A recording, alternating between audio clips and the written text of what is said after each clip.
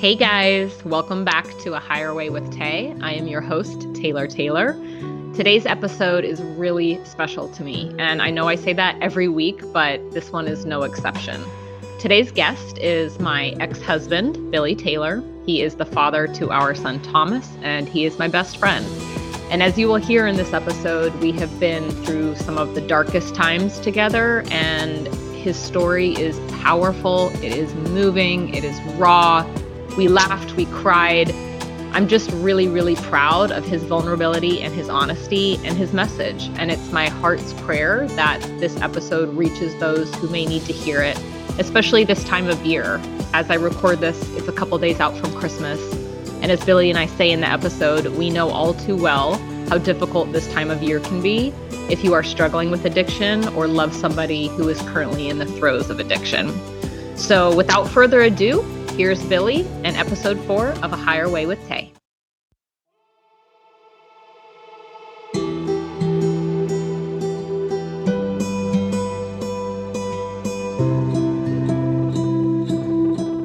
Hey, Billy. Good morning. Welcome to A Higher Way with Tay podcast.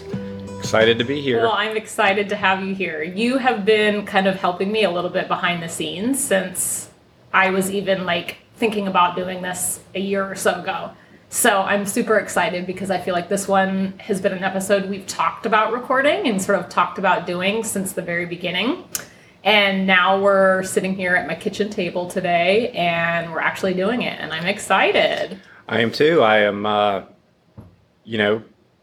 honored to be on here with you because I know what's gone into this, and it's not been easy. I mean, I thought doing a podcast was very simple. So did I. It's not. It's not. I've seen it, and I'm just really excited for the feedback that you've gotten, and I'm proud of you for doing this and speaking your truth. And I come here to be as open and honest as possible in hopes of helping anybody that is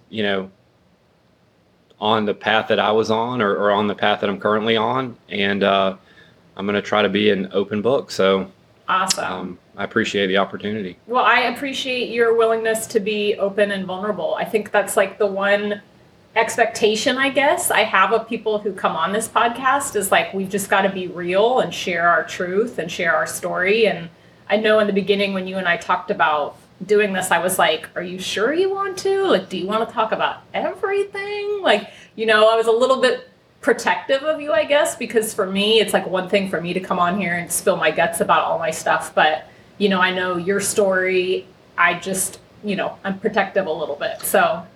Well, I appreciate that. I am too, but I also have learned that, it's one of the key things for someone like me is to be of service. And I feel like if anything we talk about today can be helpful to somebody else, it's my duty to provide that for them, even if it's going to be, a little uncomfortable for me. Yeah. But like I was telling you earlier, I've made the crucial decision to forgive myself. Mm-hmm. So it makes it a little bit easier to talk about the couple things that I may have done wrong in our marriage. A couple things. Well, I just know in my heart that there are people out there who are going to really appreciate hearing this message and hearing your story. And I'm grateful that you're here and willing to share it. So it's interesting because introducing you, I suppose, to my audience, I don't know about you, but I always kind of hate using the term ex-husband. It sounds so degrading, or I feel like just that term implies that we really dislike each other or that there's bad blood. I wish there was a different term for people who are divorced but on good terms, I joke around, I've even told you before, it's you're kind of my life partner. We're not married anymore, but it's truly, if I had to summarize, I mean, you're my best friend, and in so many ways, you are kind of my life partner.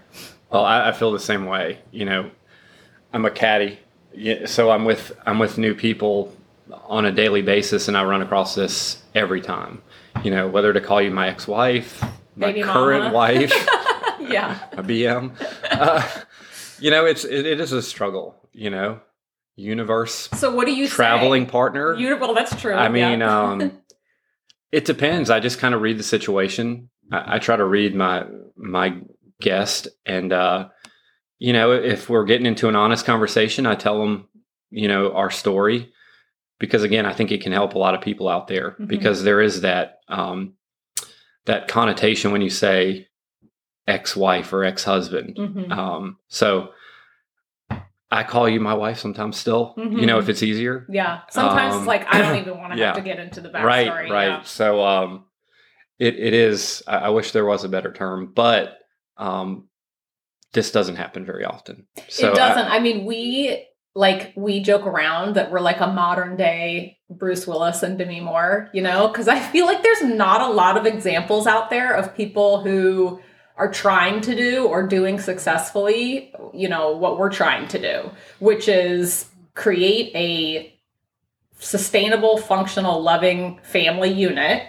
You, me, and our son, Thomas, divorced. And it's funny because the truth is we've come a really long way from the worst and the darkest place that we've been. So I wanted to mention, on that note, that today is the winter solstice, right? And it's also the beginning of Capricorn season. And so that ties in so perfectly with what we're talking about today, because the winter solstice is the shortest day and the longest night. So it's like the beginning of winter.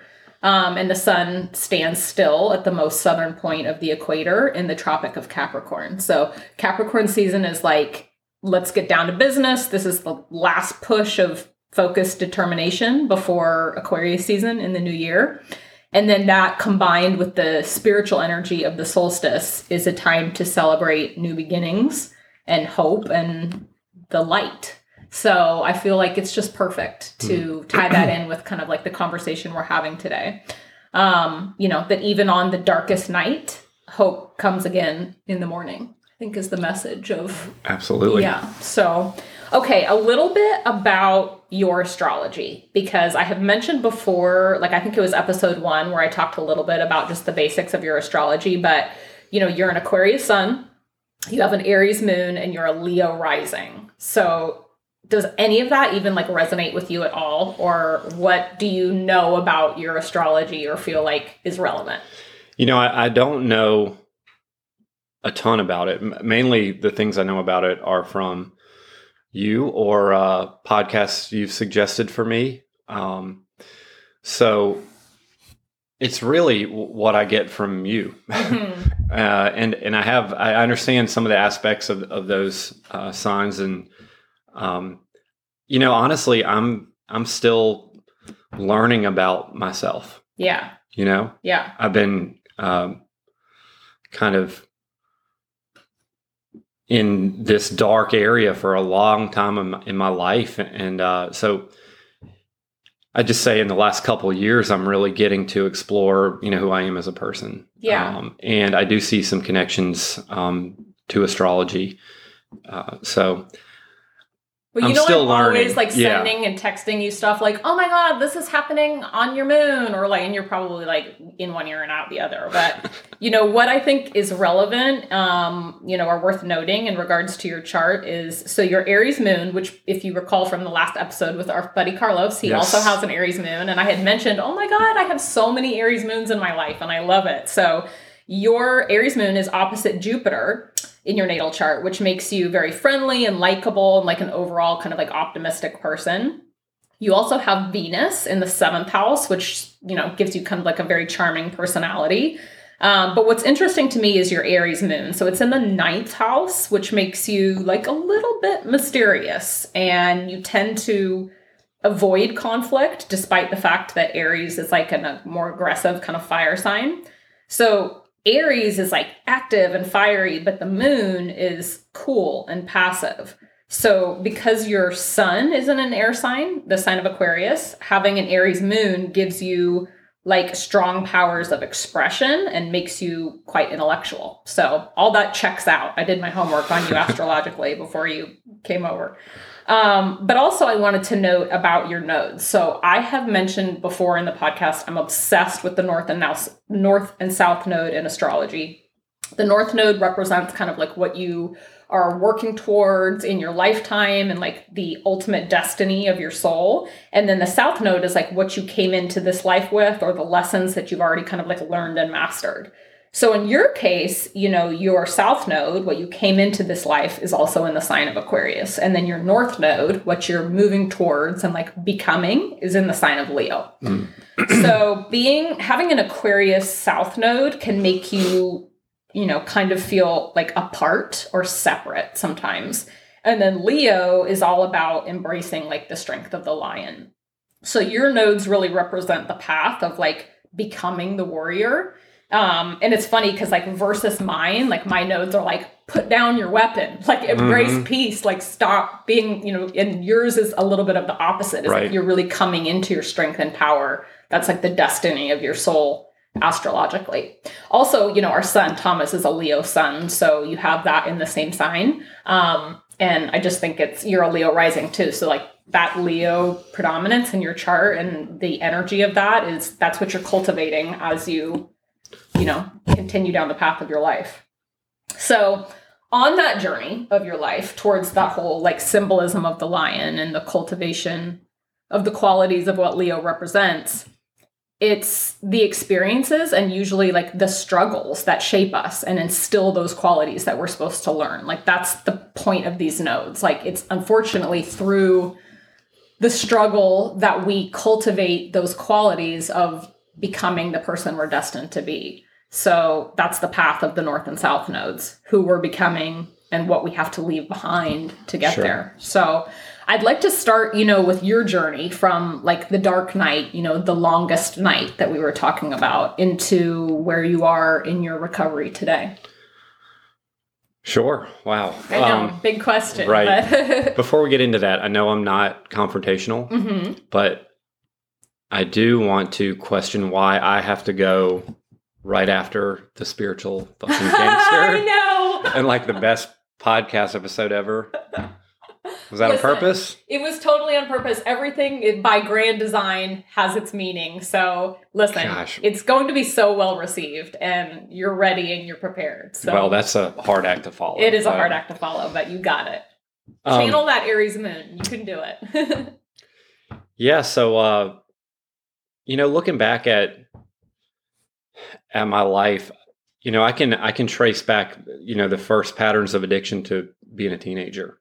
And then, without getting too deep into it, it's followed me throughout my life. And as I've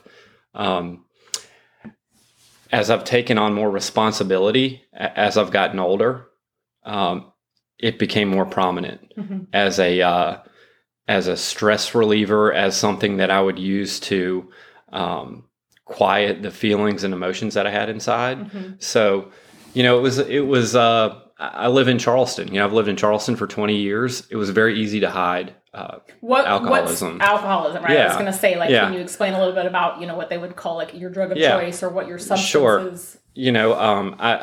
I've been involved in a 12-step program over the years. So, I think I identify as an alcoholic in certain areas, just out of respect. But I would always consider myself an addict because, even now, to this day, not using any substances or alcohol, I'm still sick. I mean, I still have these addictive patterns, and I will, the things that are going to kill me the fastest, I've been lucky enough to eliminate, but then I can still see my addictive patterns moving into different things. Yeah. Whether it's unhealthy eating, sleep habits, whatever it may be, shopping Thank God for you stuff. Don't gamble though. That's like one thing that I've avoided. I think I'm so terrible at gambling that I'm grateful that that's one of the things I did avoid. One of the few things. Yeah, well, thank God for that. You would have imploded a lot sooner, that's for sure. Yes. When people have asked me in the past, about your addiction, I think I agree. I sort of say the same, where I'm like, I would classify you, I would say you're an alcoholic, but I also always say, but whatever he can get his hands on, really. Yeah. And when you were at your most sick, it really didn't matter right. what the substance was. You hear it a lot of times when people are asked what their drug of choice is, and I, people say, well, my drug of choice is more. Yeah. And I really relate to that, because it doesn't matter as long as I can get away from feeling the feelings that I should feel, right, and avoiding those type of things. It didn't matter. It didn't matter what it was. So you felt like you were, kind of functioning, if that's even a word, despite your addiction for a certain period of time. And then, as your disease progressed, obviously it became more challenging too. Like when we first met. So for reference real quick, Billy and I, we were married for almost 6 years. We've been divorced now for a little bit over 3. But we met 11 years ago, something like that? Yeah, 10 or 11 years ago. And at that time, I didn't have a lot of responsibilities. I worked in the wine business, which was the perfect place for me. All the free wine that I wanted. Right. But I didn't have a lot of responsibilities. So, almost daily I found myself getting done with work earlier than I should and being at happy hour. Well, again, going back to living in Charleston, that lifestyle is not only encouraged, I almost want to say that's the norm. Right. It's not uncommon at all to, have a work lunch perhaps that involves alcohol, or for people to cut out of work on Friday at 2 and go out to Shem Creek and start boozing. Sure. That's kind of how it goes in this town. That was kind of our badge of honor. Yeah. I'm from Charleston. Right. Our weekend starts on on Wednesday. Yeah. That's how we roll down here. Yeah. So I knew that I had a problem, but I also hid behind that. It was funny when I went to the bar the next day and they're like, "Oh, here's your tab from last night."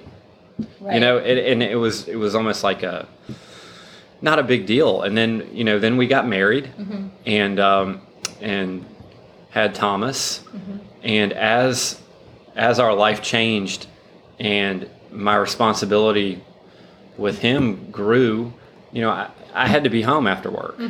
There were certain things I wanted to be a good father. I really wanted to be a good husband, and I wanted to take on these responsibilities and do well at it. But, I was already an addict. Yeah. I was already addicted, and it just changed. Instead of going to the bar, I would go to the liquor store and buy a bottle of vodka and sneak it in the house.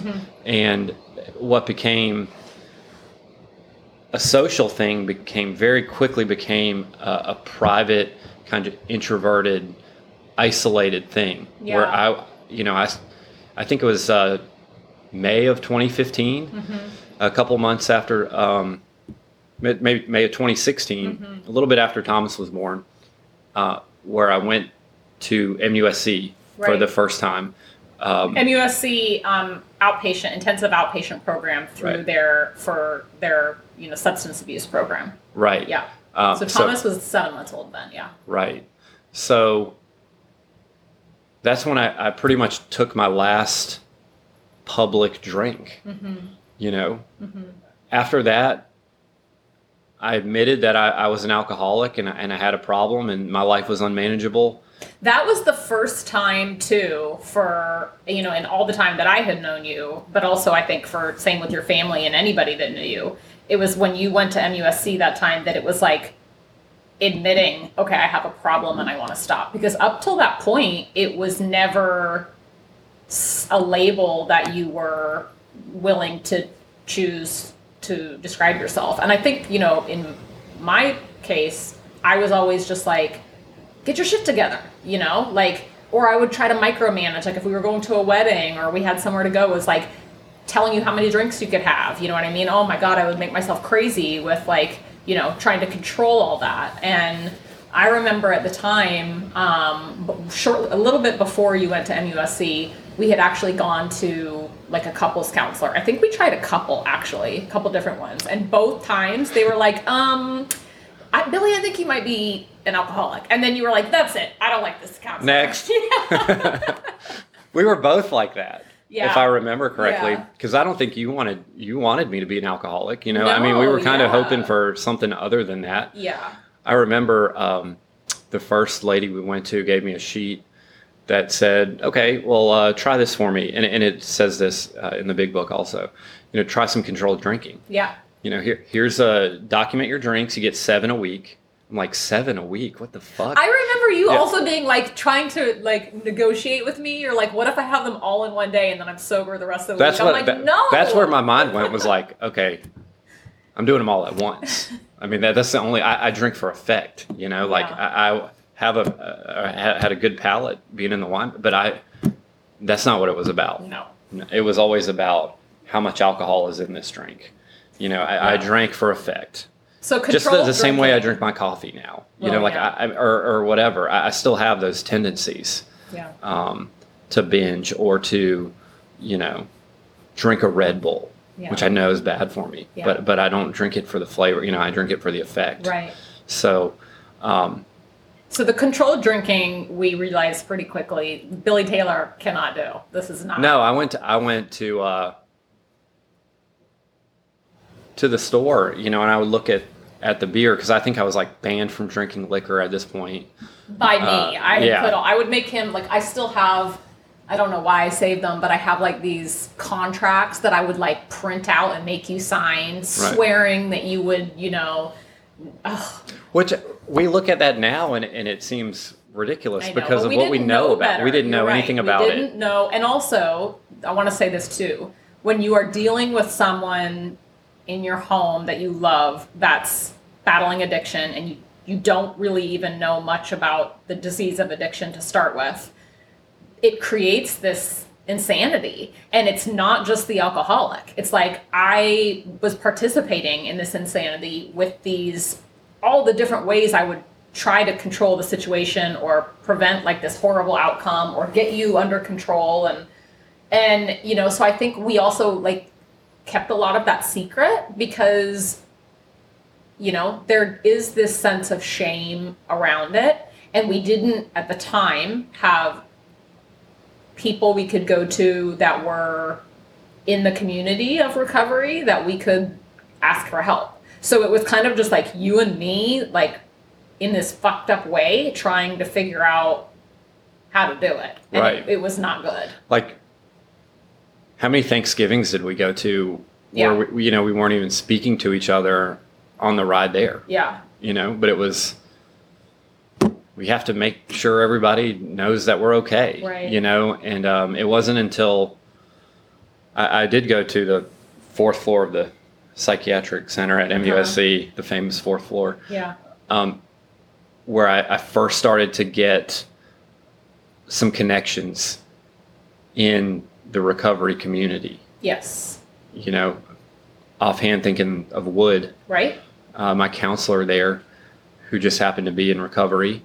And shout out Wood, I'm going to tag you in this podcast. Shout out Wood, hope you're doing well. We also, at the same time, so while you were there working on, you know, the very beginning stages of embracing your recovery, I started my own path of recovery in, you know, my own 12-step program for your friends and family members. Sure. So you met Wood, and then I met Karen. Shout out Karen, going to tag you in this podcast, girl. And side note, I pray someday either or both Wood or Karen will come on this podcast because they're incredible human beings, and both of them so influential in both our individual and collective paths to recovery. But huge people in our lives. Yeah, absolutely. So you're on the 4th floor of the psychiatric building. This is how well things were going for us at MUSC. With the, you know, sticky socks. he was joking. He was not. It was outpatient, and it was. Yeah, so that was the first time I took a deep dive into what addiction is, what it looks like. But I didn't get any relief there. I gained some knowledge as to what I was dealing with, and but that was about it. You know, I didn't. You know, they told us to go to meetings. You know, find a 12-step program that you're comfortable with and create a community around yourself, be of service, things like that. So I did, and I met some good friends during that time. I think I white knuckled about a year, maybe a little more than a year. And looking back on it, I can't even say that it was, recovery. It was a year of not going to jail or whatever. It was not not the life that I had envisioned in getting sober. Yeah. My world was still very small. So looking back at it, I was destined to fall back into it. I didn't have a spiritual solution. I had not forgiven myself for the, stress that I had brought to my family. And what you said earlier is the one thing I do know about addiction is it is 100% a family disease. Yeah, I agree. It affects everybody. Even if you don't take the deep dive into yourself to look at it, it affects everybody. So there's also patterns of addiction that can be passed down in families, even if, active like alcoholism or active addiction is not present. So oftentimes in families, and again, I learned this through my own work and, participation in my recovery programs, but, there are behaviors too that families do around the addict. And those behaviors, if not checked or treated, right, get passed down generation to generation. So when you hear people talking about, alcoholism or addiction running in their family, it's not always just like the actual addiction to a substance. It's also the family patterns and behaviors that go around it that are often equally as destructive. Sure. I completely agree. I got hung up on why for a long time. Why I'm an alcoholic. Yeah. Why, what's the root of this? And ultimately I came to grips with it doesn't really matter. Maybe I was looking to pin it on somebody or, I don't really know what I was looking for, but it doesn't matter. This is what I deal with. And, until I took responsibility of that for myself, I didn't see a whole lot of progress. Yeah. We got through the next couple of years after leaving MUSC, which was like a 20-day program, I think. I went to some meetings and got a sponsor, tried to work the 12 steps, and, things were okay. I don't remember extreme happiness at that time. I don't know if you do. But we're looking at the first couple of years of Thomas's life. Right. They were good. I was there. I think we kind of stabilized a little bit, like you said, you weren't really at risk for going to jail necessarily. And for the most part, your drinking had subsided, but we were still dealing with, the challenges of where our marriage was. And then also, anybody who has a small child at home like that, the stress is hard and you're working and you're dealing with that. And then I had a job I hated. Yeah. We built a house. We had a young child. And I couldn't deal with, my solution had always been to numb out. Yeah. So I never had a solution still. I never took the time to really work the steps properly. I still had a huge ego. I still had this feeling like I was in charge when I wasn't. But I tried to live on that self-will, which is a struggle for people that deal with this, because that's the feedback you get from society is just stop. Right. Oh my gosh. Just suck it up, but be a man. And, you've got a family. What are you doing? Yeah. And that causes some major issues for people like me, because it makes you me start sad. to think about it that. Yeah. And it makes me sad because I know that there was probably a million times that I said that to you, just fucking stop. You know what I mean? And then also I think that was, to be honest, what everybody around us was saying. Like the people that maybe we let in on a little bit was like, why can't he just stop? What's the problem? Like, why can't, and addiction doesn't work that way. No, it's a progressive disease. Yeah. It's, you're either getting better or you're getting worse. Right. So I wasn't getting better. I was doing the things I needed to do to make it look like I was making the effort. Yeah. I do remember when we had built the house, we were living in it in the, few early months of that house. And I remember there was a period of time, although short-lived, where you were going to your meetings and I was going to my meetings. And I felt like we hit a stride for a little bit, where a lot of that probably also came from the work I was doing in my own recovery program, which really involved me like minding my own fucking business and working on myself, you know what I mean? And not being so immersed in like micromanaging and controlling of every little thing you were doing. So like, you would come home from your meeting at night and I'd be like, how was your meeting? It was good. Cool. Okay. Like I'm not prying into like, how many days sober do you have? Like what chip did you pick up? For a short period of time, we did sort of catch a stride where we were both working, on ourselves. Right. I agree with that. I mean, for people listening to this that have a family member or loved one that is dealing with this, or you're in this situation, you can't get anybody sober, no matter how much you watch them or how many breathalyzers you give them. Oh my God. How many breathalyzers did you go through? I mean, a lot. In a sense, with you doing that work on yourself, you taking a step back, it was really helpful, even though it gave me the room to fuck up again. That was needed.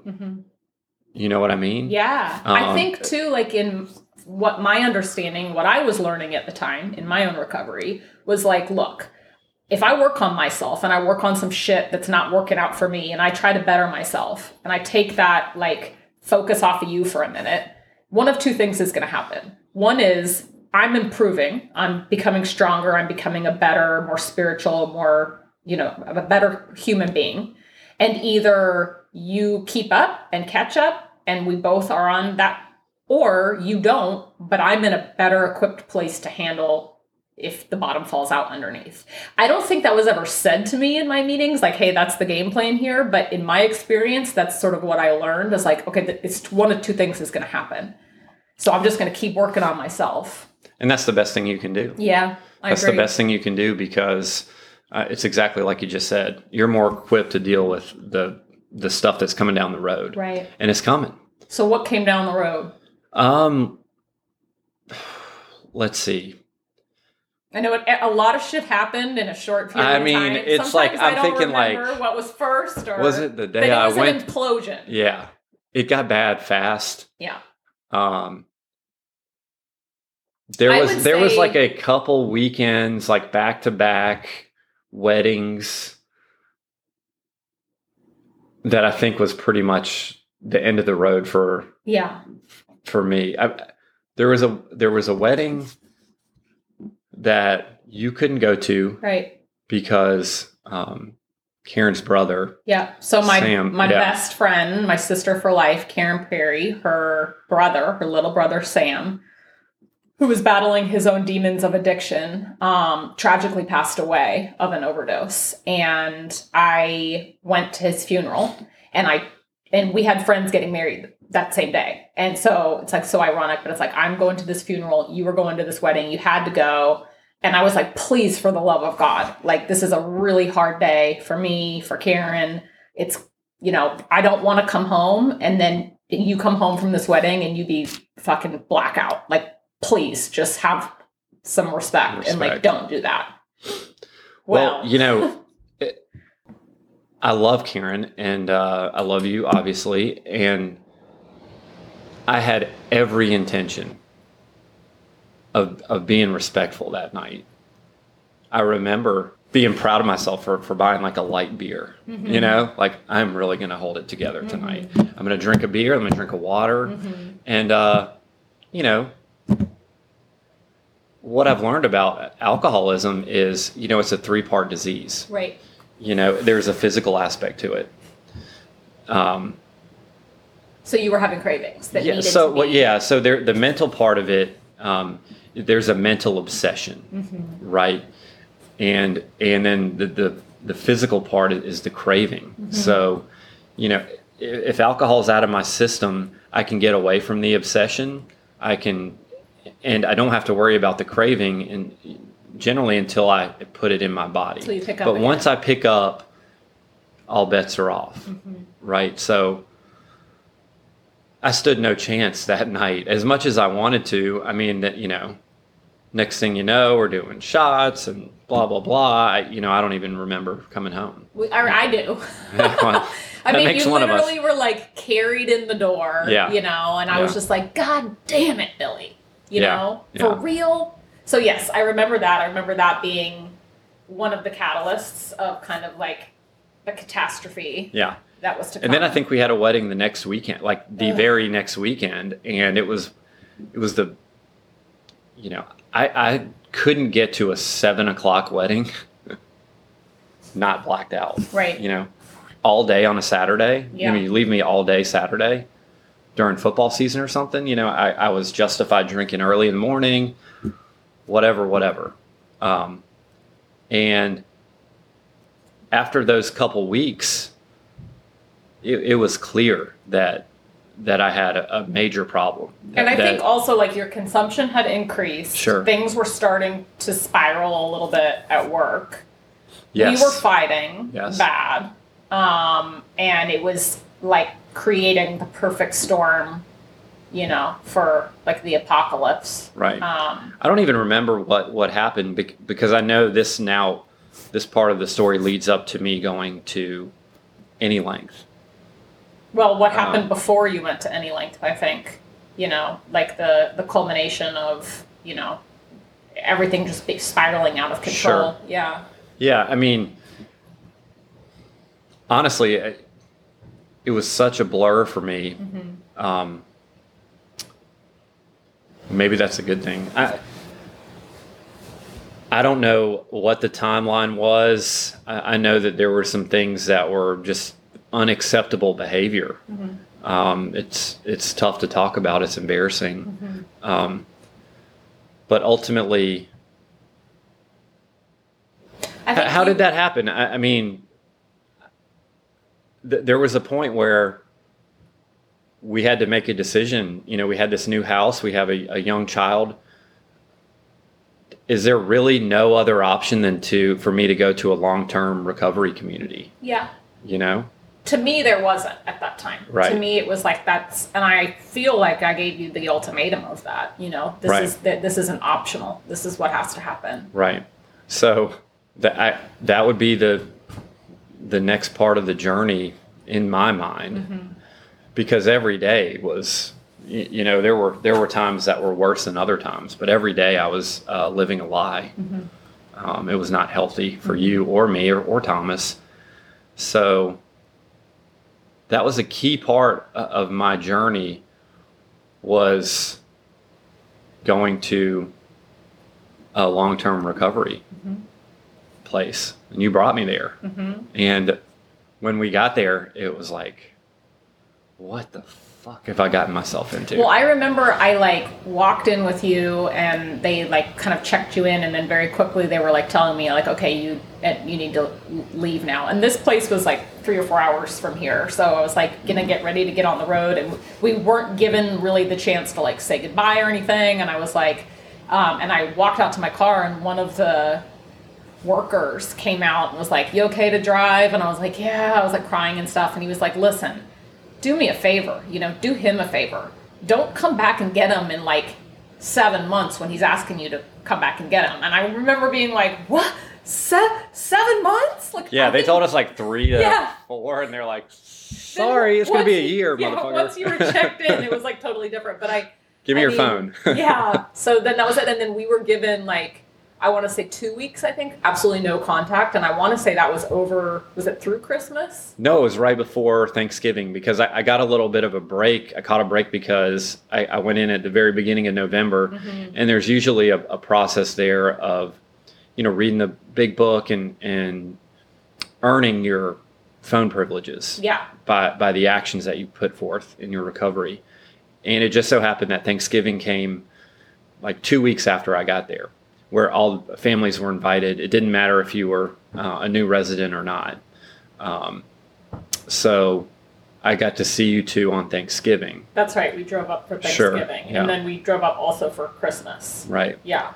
But that was a huge turning point for me because I was around people that had my disease.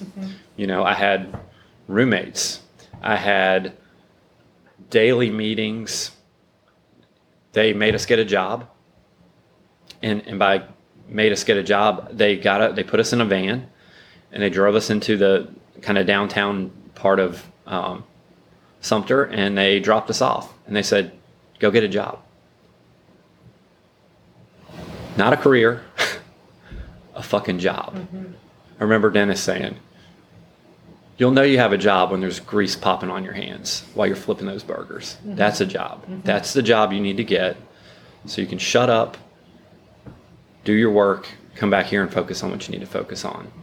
So that was crazy, like walking around going, and I did have a background in food and beverage. So I got on at a restaurant and worked there with a lot of other addicts and alcoholics. But things got better quick, and things were stressful for you at home with the loss of income, and the being a single mom, basically. And it was kind of a perfect storm of, hey, I think I'm good now. And I think we were both kind of wanting me to get back. Yeah. And it was premature, just like they knew. Yeah. They knew when I told them I was going to leave. I remember. It was after how long that you It was after 4 months? 4.5 months. They brought me in the office. I was in there with two of the counselors, and I say counselors, they were in recovery. They had gone through the same program that we were. I mean, they were involved. They were given back. They knew me better than I knew myself. And I remember sitting in the office there with three of my closest friends there and two of the counselors. And the counselors were just giving me the business. Yeah. What are you fucking doing? Why are you haven't done shit. You're going to go ruin your son's life. Like, you're going to go back in there. They've finally had 4 months of peace. And now you're going to go back in there and just like a hurricane. And my friends are crying. I'm crying. But I truly believed that I had it under control. And I was sadly mistaken. But, I heard this funny thing the other day, or I read it. And I don't know if it's just some Facebook bullshit or if it was a real story or whatever, but it resonated because it was a brother and a younger brother, and he had a glow stick, but he was just playing with it, and his older brother took it away from him, and the mom's like, hey, you give that back to him, blah, blah, blah. And the older brother broke it, and it lit up. So the moral of that story was like, sometimes you have to be broken, And I love that. I mean, it reminds me of one of my favorite quotes. I think it's Rumi, but the wound is where the light enters. Right. It was an interesting take on that. Sometimes you have to be broken to, see that light. Yeah. And I wasn't quite broken enough, I guess. So. Well, there's the whole spiritual concept, of like the dark night of the soul, and that, we always want it to be like a quick night of suffering, and then the sun comes out and we are healed, and but the reality is, for a lot of people, I think especially in addiction, it's that long, slow, agonizing despair. That's the dark night of the soul. Yeah. And that's as a person who's, an alcoholic at the basis, it's tough for alcoholics because it is a long, slow process. Unlike some of the other friends and family that I have that have other drugs of choice, where it's not always that slow. Yeah. It can be just one night. Right. And it was a struggle. I mean, I almost immediately started drinking again when I got home. And it was only a few months. It was 5 weeks. 5 weeks. Yeah. From when you came home to when I filed for divorce. Yeah. Because it was, you're going to hate me for saying this. Oh, God. Because it was the Sunday that Tiger won the Masters. Yeah. Unfortunately, that doesn't I know. You're stand like, out who in cares? my memory of that weekend. I'm sorry. It just does for me because I was like excited, coming back from work. I'm like, holy shit. Yeah. You're not gonna believe what happened. And you're like, you're not gonna believe what I found. Yeah. And so it was in April. Yep. And that was tough. Yeah. That started my darkest night. Well, you came home and I said, get out. Right. Which is basically what has to happen in looking back. I was furious at the time. I was looking for somebody to blame. I said a lot of hateful things. It was like my free pass to go get annihilated. Well, it wasn't like you were admitting, and I think that was for me, like one of the most frustrating things too, is it wasn't like you'd be like, okay, well, yes, Right. You'd be like, you're crazy. Yeah. I'm what? No. Yeah. And I mean, it would make me crazy. Like gaslighting 101. Yeah. Pretty much. Yeah. So it was like the beginning of April and, things happened really fast. Like, I found out that you were drinking. I got an attorney. I filed for divorce. And then there was a for sale sign posted out in front of our beautiful brand new home, I think within a couple weeks of that. Sure. And then you were just completely like off the rails. Yeah. Yeah, that was the start of my darkest night, for sure. Because I was working downtown at the time at a breakfast and lunch spot. So I was, it was a job where I had to be there at like 6 a.m. So I was really struggling with getting to work, So, and I didn't have anywhere to live, right?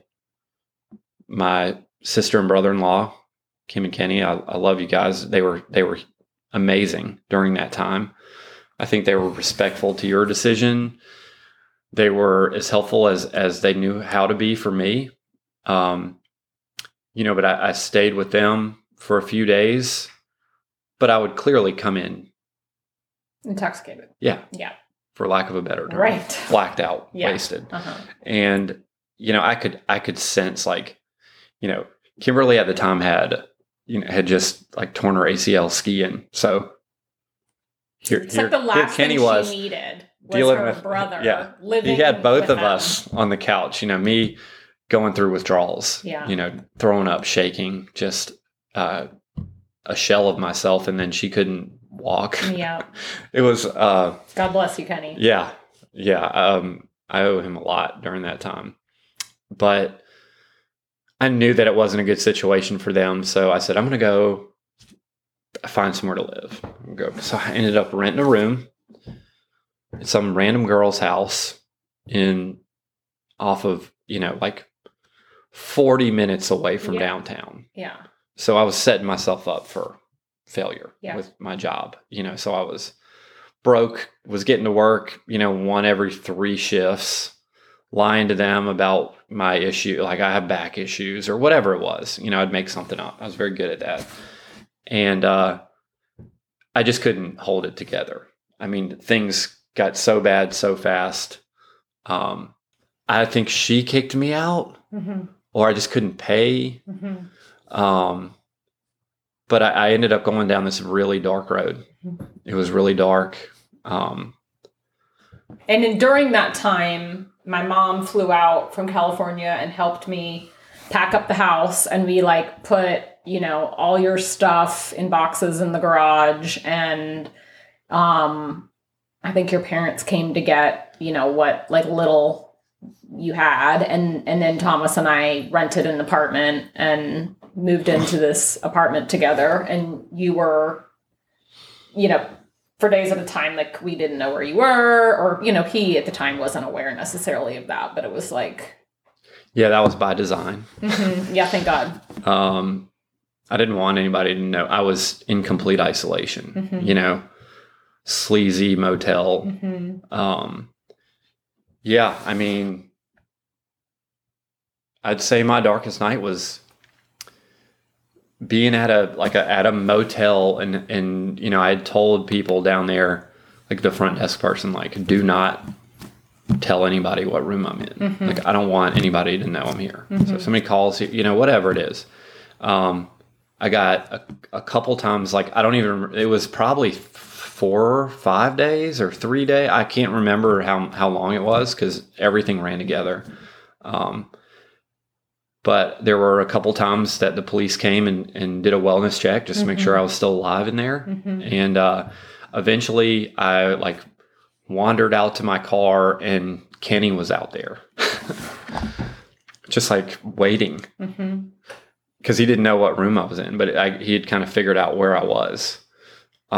Which is hilarious because they filmed part of Outer Banks at this hotel. Well, I refer to it as the no-tell motel because, like, that's how fucking sleazy and gross this place is. But I saw it on Outer Banks. I was like, holy shit, that's that's my hiding spot. Yeah. It's a hiding spot for a lot of people. Yes. But he was like, what are you doing, man? And I don't remember what he told me. I said, work stuff. God. And he said, well, why don't you just get in the car? We don't have to, you don't have to stay here anymore. And I did. And I don't know. Ultimately, I did the geographic change. Mm-hmm. I had kind of hit a bottom there. In Charleston. I didn't think it was possible for me to live in Charleston. Again, I was looking for something to blame on Charleston's just too much partying going. I can't live there. Right. So I went back to Sumter and begged for my old job back there, which I got back, and I moved into a friend's house. Both guys there were sober that I lived with. Most of the people I worked with were sober. So with me drinking, it didn't take very long. I mean, I was around people that knew all the signs. They were calling you on your shit. Yeah, they knew what to do with an addict or an alcoholic, and it's just don't put up with their shit. Yeah, it really is, and it's tough love. So, ultimately got to a point where I got fired from a job that's like impossible to get fired from. Right, like but you managed. You could literally like smoke crack in the bathroom, and they'd at our meeting, it's like, whoever smoked crack needs to stop, please and thank you.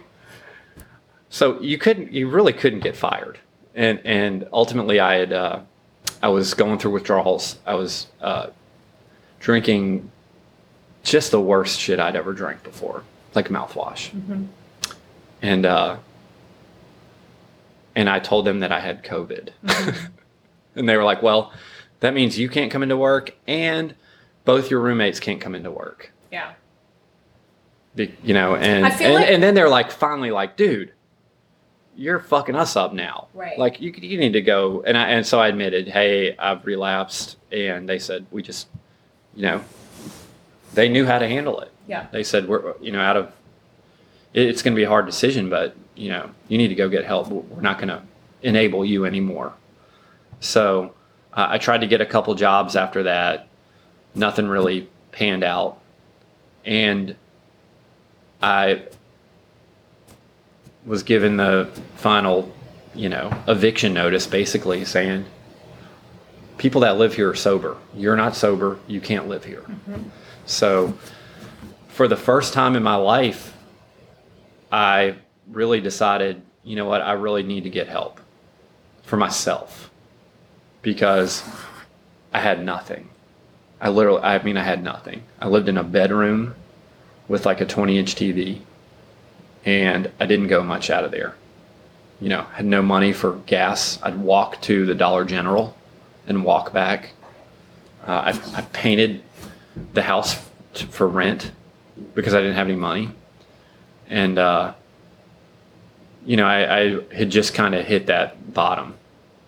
And I went to, made a couple phone calls and got in touch with some people at a place called Owl's Nest. And things fell into place. You know, they had a spot for me.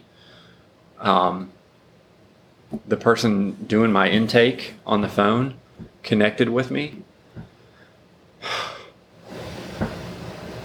Divine design. Yeah, so I decided to go get help for myself. You know, I had already lost my family and house and jobs, and there was nothing to try to salvage. It was just kind of down to that. Am I going to die or am I going to keep fighting? Mm-hmm. So my friend Cheryl drove me to the Nest, as I call it now. And that was in September of 2020. Mm-hmm. So 5 years into my attempts of getting sober journey. Yeah.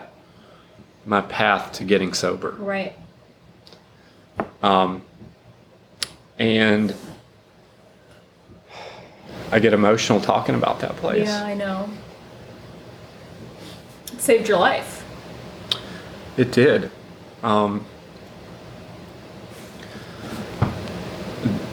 You know, there were people there that were really trying to get sober. Yeah.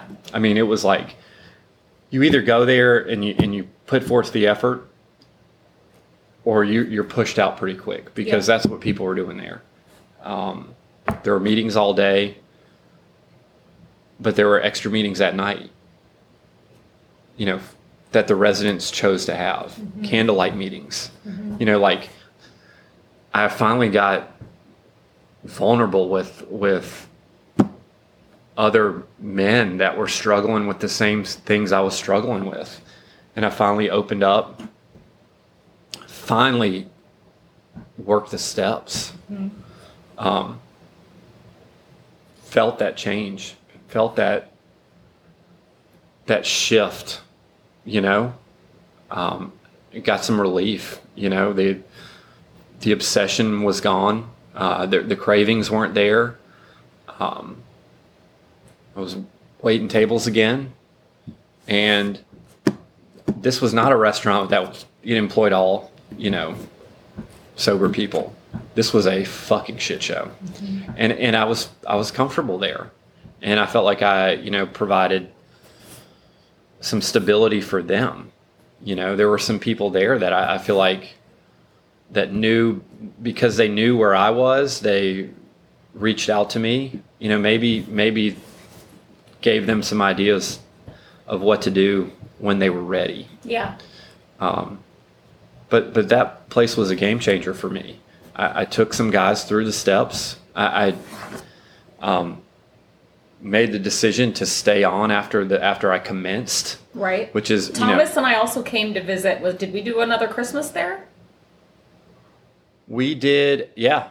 Yeah, I always was in rehab during the holidays. We've had a lot. But you know, it's funny because we have had some rehab Christmases. Yes, for sure. We have. And Thanksgivings. And Thanksgiving. And birthdays. And birthdays. We've done them all, okay? But honestly, those were a million times better than the ones where, you know, we were pretending like nothing was wrong. Yeah, it was so raw and like... Yeah.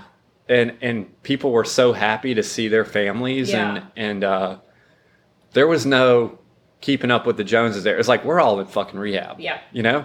Let's embrace it. It was very basic and simple. Yeah. You know, it was not about the presence or the... You know, it was just about being with family and having a community that you could trust and that were fighting the same fight you were fighting. Absolutely. So, yeah, so I decided after that to stay on there, and I worked in the kitchen. making breakfast for all the residents for about 3 months, and made the transition through, meditation or just talking to people. And it just came to my attention that, man, there's a job out there that I think I would really love. And it was caddying. I have to say, I feel like, again, like divine timing and divine intervention for that, because where you work is one of the most beautiful places on earth. And just being out in nature every day as your office and doing something that you love, golf, but being in that setting of like that beautiful part of nature has been profoundly healing for you. Like that's a key part, I think, of what 100%. Yeah. And we were talking earlier about like my pillars now. Yeah. And well, because in the previous episode, Carlos had mentioned about like we have the pillars that support us on our spiritual walk, and like I know I have my own, but that's a great segue into. I'd love to hear like the pillars on your path today. The things that first of all, I mean, none of like having this job. I've been employed there now for almost 2 years, which is twice as long as I think I've ever been able to hold a job since 2015. Yeah. There's no question that being of service, none of this is possible without working the steps and having that spiritual awakening. It doesn't have to be religious, power of the universe, God, Jesus, something greater Buddha, than you. Something bigger than me. Because I can't run my own life. It won't be successful. So I've looked at, one of my pillars being of service and getting out of my own head. It stops me from thinking I'm in charge. And that's one of the huge things for me is being of service to others. I try to make a daily, like living amends to you and Thomas and my parents, all my family, and friends. We kind of joke around about that sometimes, like when you take my recycling out and I'm like, thank you. And you're like, living amends. Yeah. Obviously it goes bigger than that, but we do joke about that a little bit. Yeah. I mean, I'm probably will have to take out your recycling for the rest of your life. Yeah. And a couple more lives. But yeah, I mean, my job is, I'm not a doctor or a fireman or in the military. Like, I'm not really helping people, but while they're with me, I'm helping them very basically navigate one of the hardest courses in the world. Right? So it allows me 4 to 5 hours of being completely out of my head and being fully focused on them while getting to tell stories about a golf course that I love, a city that I love. I get to see the ocean every day. I love animals. There are days where I will see, snakes, alligators, bobcats, deer, bobcats, bald eagles, dolphins, all that shit in the same day. Yeah. And it doesn't get old. And I truly love going to work. There are times, like the next couple days that are going to suck because it's cold, but it is what it is. Those things are, I've been a lot worse places than that, so my perspective on things is a little bit different, but that's one of my pillars. And, spiritually, I'm all over the place. I mean, I like to draw from a bunch of different things, which is a whole, another episode, I think. But, I'm on a path of confronting my issues, trying to move forward. I'm not hiding from them anymore. So there's different ways to do that. And, I'm also in a place where I see guys struggle with my disease. I work with a couple people that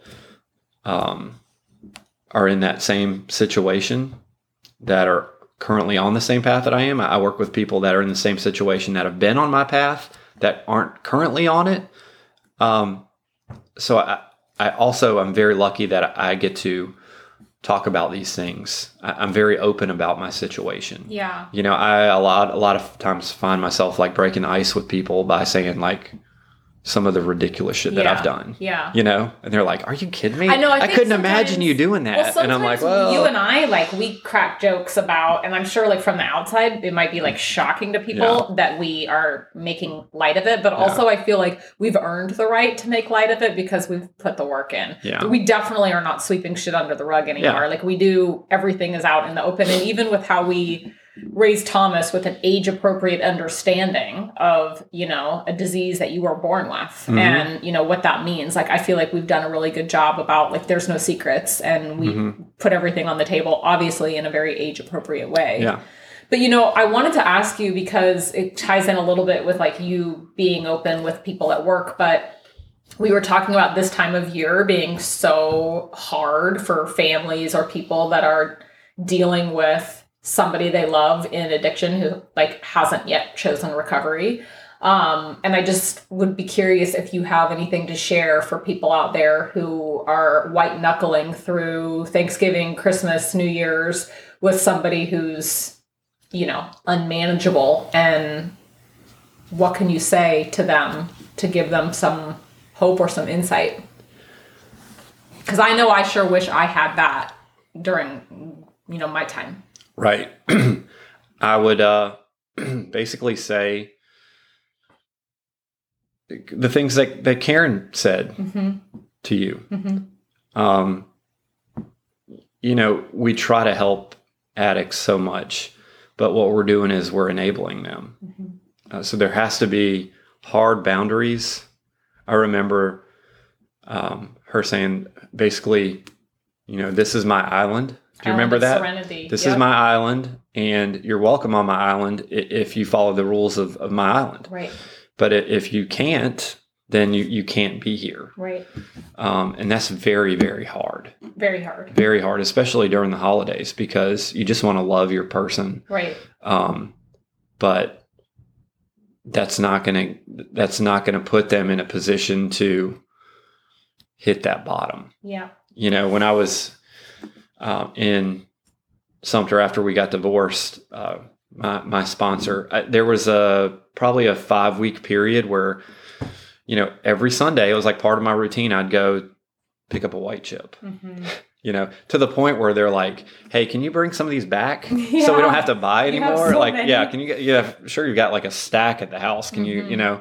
And it was that you don't know how tough that is to be around all your friends. And they're like, you know, does anybody need a white chip? Billy?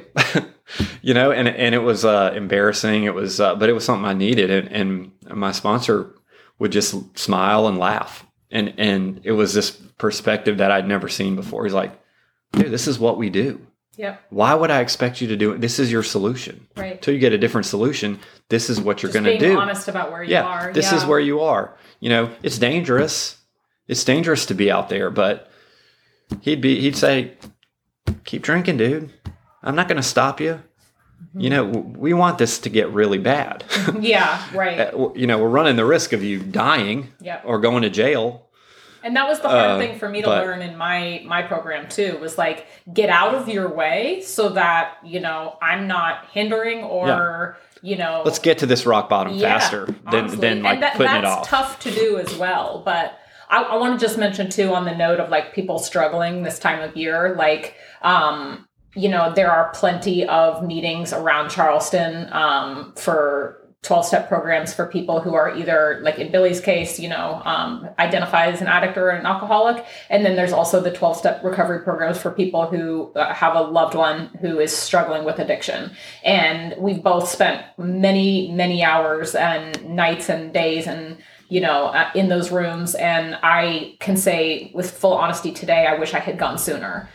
You don't have to say anything. You don't have to even, just go and listen. And, maybe on a good day, you get a phone number from somebody so that when you are dealing with something, that you just want to send out a text and be like, I don't know what to fucking do. There's someone on the other end that at least gets it and there's no judgment. And I think that goes both ways, right? In your case and my case. It's so important. Yeah. It's so important. The comfort level that you have with people that are going through the same thing that you are. Yep. That was the beginning of me forgiving myself. Yep. Because that's a huge key, is to take a look at who it's just to clear your wreckage, as they say, is you have to face what you've done. You have to accept it. You don't have to apologize for it, but you have to let these people know that you recognize, where you were wrong, where you hurt them, and that, moving forward, these were going to be things that were going to be different. Yeah.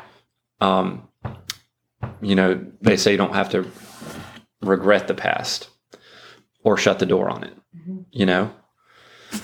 So I don't regret my past. I mean, things happen the way they're supposed to happen. And that's something that's another pillar of mine is basically the serenity prayer. There are certain things that are out of my control, and it's on me to recognize that and to push those things to the side. That's out of my control. It does me no good to worry about that. But I also need to understand that there are things that I can change. There are things that I can do. How I react to a situation is something that I control. If I lose my temper, that's on me, So being able to recognize, being able to be mindful of those type of things is huge. And there has to be some honesty there. You have to get honest with yourself first. And being around people that have done that or that are trying to do that with you is huge. Because my disease likes me to be by myself. Right. It doesn't like me to be surrounded by people that love me and care about me and that, are willing to listen to me. Yeah. That's not what it's looking for. Well, I think that for both of us, since the period of time after the Owl's Nest, and you really getting sober and coming home, and then both of us kind of walking these parallel paths of self-improvement and spirituality, has been really beautiful for, our family. And then also just sharing that with each other. There are some similarities and some differences to our spiritual paths, but ultimately I think the fundamentals of it are the same. I would love, someday to have you come on and we could do a whole episode just on how we co-parent, in our unique situation of, and it's kind of funny too, because it's I think about what society maybe says about how you're supposed to be when you're divorced. And I'm proud of how we're sort of blazing a new trail of well, what about trying to do it this way, And I think that it works because both of us have the tools and are consistently working on the tools to stay on our own lanes and stay focused on our own stuff, but also have compassion and love for each other. So that journey has been really awesome. And it's only benefited our family. It's only benefited yours and my relationship. Sure. And I'm just super proud of us. Yeah, it's been quite a journey, and we're doing a great job. I think we're doing it. High five. I have to I have to say, those kind of things, that kind of my spiritual journey over the past year or so, which more about I'm loving myself more. Yeah. That's huge. Yeah. My inner child, I've been told to look at that. Yep. How are you going to take care of this child over here when you can't take care of the child inside of you? Right. So that's what I try to think about. It's funny, this morning when Thomas said, what did he say to me? He said, "You're just ruining everything." Is that what he said? 7-year-old going on 17. Dramatics. I'm trying to teach him to be respectful to you, And I said, I didn't do anything. You're the one that's doing this. And I remember saying those things to my dad. Yeah. And I didn't even feel sad about it today. It was funny. I was like, I must be doing something right. Yep. He hates me right now. Yeah, totally. He is so fucking pissed at me. I know. But those are the beautiful things now. Mm-hmm. And also, we're having, is this our second Christmas, that we willingly choose? Well, first of all, you're not drunk, you're not in rehab, and we're spending it as a family, and Sure. It's awesome. Yeah. And we choose it. Yeah, we had Thanksgiving together this year. We had Thanksgiving together. We go on vacations. Yeah. That so. was my first family Thanksgiving in 5 years. Yeah, that was our first, together. It was the first Thanksgiving with extended family since we had been married and since you had gotten sober, and it was awesome. It was fantastic. We had a great one. Yeah. So, okay, well, I want to say this. I normally do the rapid fires. I say normally. I did them like once, but I'm just going to completely skip them today because I don't want to take anything away from just the beauty and rawness and the meaning of the story that you shared today. Yeah. So I just want to close out, I guess, by again thanking you for your honesty and for you coming on, and also you guys, Billy, so much behind the scenes supports this podcast. I mean, you have no idea. You really have no idea. He's my mental and emotional support for it, tech stuff. He's definitely super hands-on. So maybe someday when I make it big, maybe he'll get on the payroll. But for right now, it's living amends. So. I mean, it is. It is. I want to be as helpful as possible, and that puts me in an awkward position sometimes of being honest, or, But I think it gives us room to grow, because if we're just, growth comes from pain sometimes. Yeah. Growth comes from struggle and disagreement sometimes, and it's having the tools to work through it and being respectful to each other.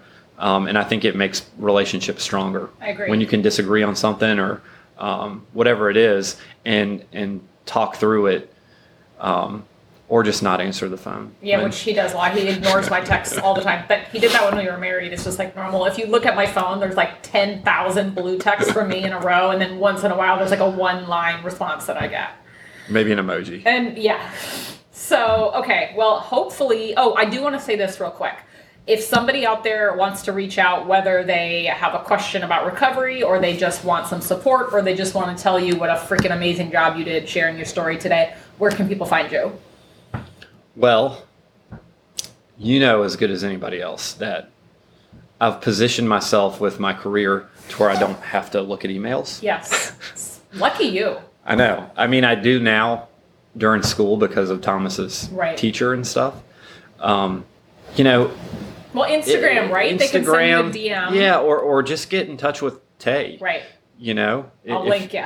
Yeah, because that is crucial to my recovery, and what I've learned is don't be scared to ask for help, because the person that's helping you, you're helping them more than they're helping you. Yeah.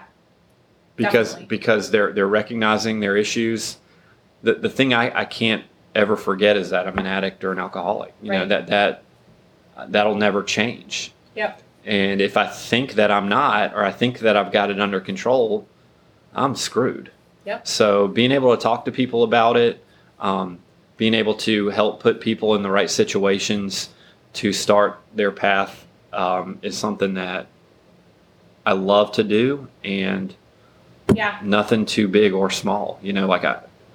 I want to be here to help others. So, well, all right, you guys, you heard it. He's available to help, or even just have a chat or talk or whatever. And honestly, so am I. I mean, both of us feel that way so much about, we've been there that long, dark night, Yeah. And so here we are in closing now. It is the winter solstice today, but tomorrow, we have the sun, we have the daylight, we have the light again. So it's just a very fitting comparison, I think, and I'm just very grateful. And again, I thank you for being here and sharing your story, and we'll do it again.